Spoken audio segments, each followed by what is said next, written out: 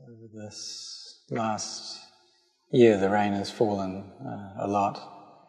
It's more than it has over the last 10 years. And there's a waterfall up the mountain a bit, and that's been flowing 3 or 4 times already, which is far more than usual. And when I was a younger monk, I would sometimes climb up the mountain to the waterfall. But now, in my old age, I'm not able to take the cold anymore. So even though there's no river up the top of the mountain, still the water flows. And it's because when the rain falls, it gets stored in the ground, and then that flows down through the earth, and it allows for these waterfalls to happen. And so the rain comes and it goes into the ground, and that's what provides us with our water here as well. And it flows all the way to the village as well. And the villagers have mentioned that since the monastery has been established, the water that they have in the stream is much better. The quality is better because of all the trees that have grown up in the monastery. We're fortunate that the soil is very hard, and so it keeps water very well. And so just like we have to find a place to store our wealth when we make money, and so we also have the fortune of having the nature here which is able to store the water. So if we contemplate nature in this way, it's able to teach us. But things are going the other direction most of the time in the world nowadays, that humans are destroying nature. There's deforestation that's going on all over the world, which is increasing the temperature of the world. And in Australia, recently, it's been very hot. And the sun is very strong over there. So there's over 100,000 people who get skin cancer. There's many, many people. And when I was over in Australia, I noticed this, that the sun was very strong. And there was one person I went to talk to who was wearing a large hat to protect him from the sun. It's very common over there. So many people get cancer because of the strength of the sun. We're fortunate here in Thailand that the sun isn't too strong, that we have quite a good environment and situation. There's not many natural disasters that happen. And perhaps there are floods that occur every now and then, but in each place it may be 10 years between the flooding. So it shows that this is a country that has a lot of merit and a lot of good fortune that's been accumulated from the goodness, the good actions of the people here. And things are very complete and full. So just as when it rains, that turns the land fresh and green, and when people look at this landscape, then the hearts in turn grow fresh. And so to our hearts, they experience this freshness. They become uplifted through the goodness that we create, through the generosity, through our sacrifice. And this is all a means of creating merit, which give rise to this inner refreshment. And so sometimes people have a lot of wealth, a lot of money, but they don't have much knowledge. And so they don't use that wealth in a good way. They don't share it out very much. And so even though they have a lot externally, their hearts feel very dry. They may be very stressed.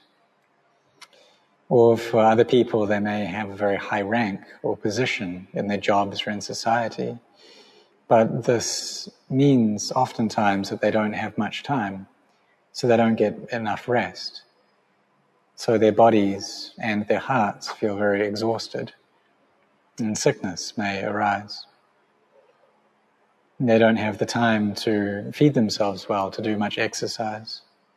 So we do need this for our bodies. They need good food. They need to be moved about, to be exercised. And likewise with our hearts, we do need to train them as well. So the chanting that we do, this brings up an inner refreshment of the heart. And when we gain samadhi, this can help us greatly. The joy arises in our hearts through that. And as we develop this collectedness and firmness of mind, it makes our hearts very bright. It's even more so when we gain vipassana or insight. This really brightens up, it turns up the light in our hearts. We also need to teach ourselves a sense of what's just enough, what's just right. We need to understand this, to have a sense of contentment here in the present moment with the things that we have. And this brings up a lot of happiness for us. So there was one doctor who was taking care of two patients. And both of these patients had been in an accident. And both of them were crippled due to the accident. And they were the same age in the same situation. But one was suffering a lot because there was this aversion to their disability. They didn't want to be confined to a wheelchair like they were. But the other person was very happy and grateful because they were still alive. They didn't die in the accident. They had their body, and they could use this to create more goodness and merit in their lives. So really, the happiness or the suffering that we experience depends on our minds and on the views that we have. And if we have right view, this will lead us to happiness. Some people, when they see others offering food to monks in the morning, they feel very happy. They look at this and they give their anumodana.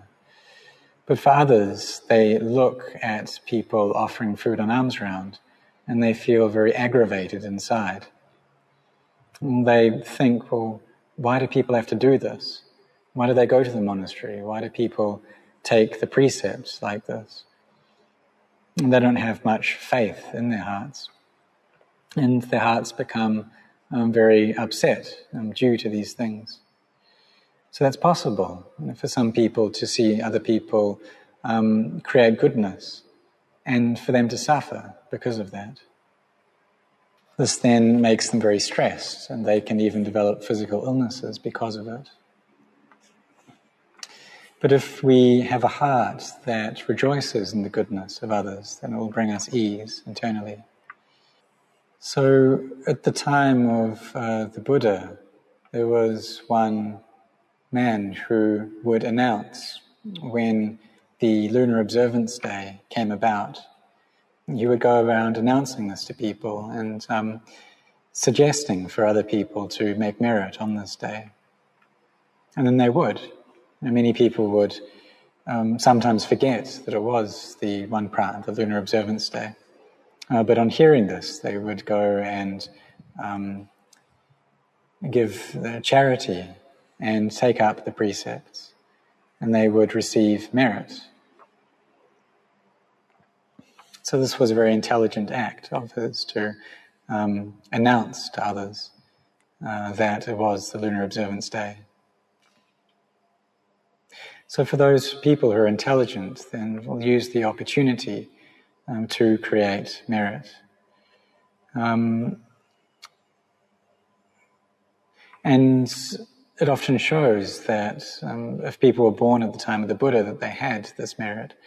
But there were also those who were very unfortunate, who didn't have all that much merit, who were born at the time of the Buddha.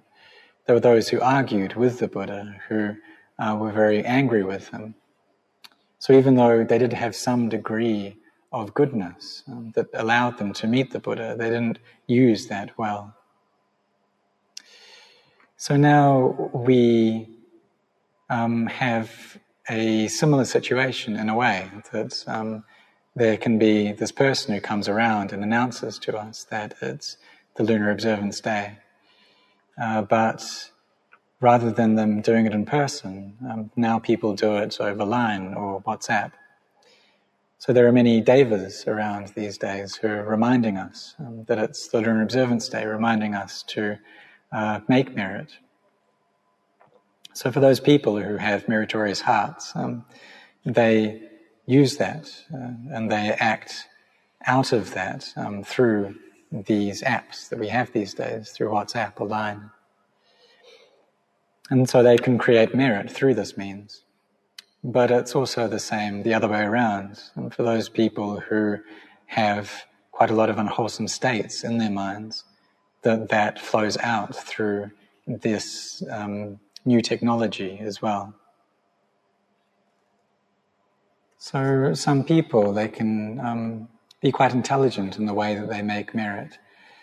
That even though they may not have a lot of money, still they just give a little bit every day. Maybe they go to the monastery and just give 5 baht or 10 baht and give this in an offering to for the use of water or electricity in the monastery. But mostly they do it consistently like this to bring up happiness and joy in their hearts every day. The opposite is also true, that sometimes people have a lot of wealth, but they hold on to all of it, and that can create quite a lot of difficulty, become a burden on them. And so we need to know a sense of just what's right. And that when we have wealth, when we gain it, then we keep some. And we also know to share some of it out as well. But we shouldn't also spend too much either. So we don't keep it all, but we also don't spend a whole lot. Because there are some people who they may gain 5 million, 10 million, 20 million baht, but just over the course of a weekend, they can spend the whole lot. And they think to themselves that if they go out and enjoy themselves like this, then they'll feel very at ease, but it brings them difficulty later on. So I give my anumodana to everyone who has come on this day, that even though it's raining, you still come out to offer food. And I try to keep up this practice, and even though it rains, and to still go on alms round. And before I went to the monastery of Luang Por Khamdi, and even though he was 61 years old, he would still go on alms round in the rain. He'd take an umbrella with him and walk out on alms round. And Luang Por Chah would practice like this as well. It would have to be raining very, very hard for him to not go on alms round. So we took care of the practices and the duties of a monk in this way. And so the Buddha taught us like this, for the monks, that no matter how much we gain, we shouldn't throw away or forget this practice of alms round. We shouldn't forget the practice of staying at the foot of a tree or for using a rag robe. And for myself, I took up this last practice because I saw the great benefits that it had. When I was 5 years as a monk, I got a cloth that had been wrapped around a corpse. And the smell of the pus that was had stained that cloth still stayed on it for 2 years. And I would hang that robe, this lower robe that I made from that piece of cloth, in front of my kuti. And then when I walked back to my kuti, I would see the robe hanging there, and it would immediately remind me of the fact of death. That this recollection of death would come up very easily. And some people ask, well, did I enjoy wearing that? Well, I didn't. But it was a practice, one of these ascetic practices that the Buddha had laid down. And I figured that if the Buddha taught it, then it must have benefit. And so it's something that I would do. And there's also this practice of, or one of the medicines that the Buddha recommended was that of taking medicinal fruits that have been pickled in cow's urine. And it really smells very, very bad. And there's one time that I had it, one of the small medicinal fruits, what they call samal in Thai.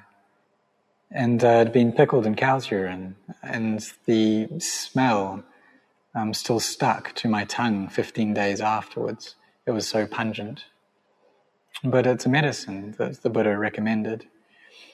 So we should try to practice following the teachings of the Buddha. And because the Buddha taught it, it will give us great benefits. Just like the establishment of this monastery of Wat Marpchan that came about through the practice of alms round.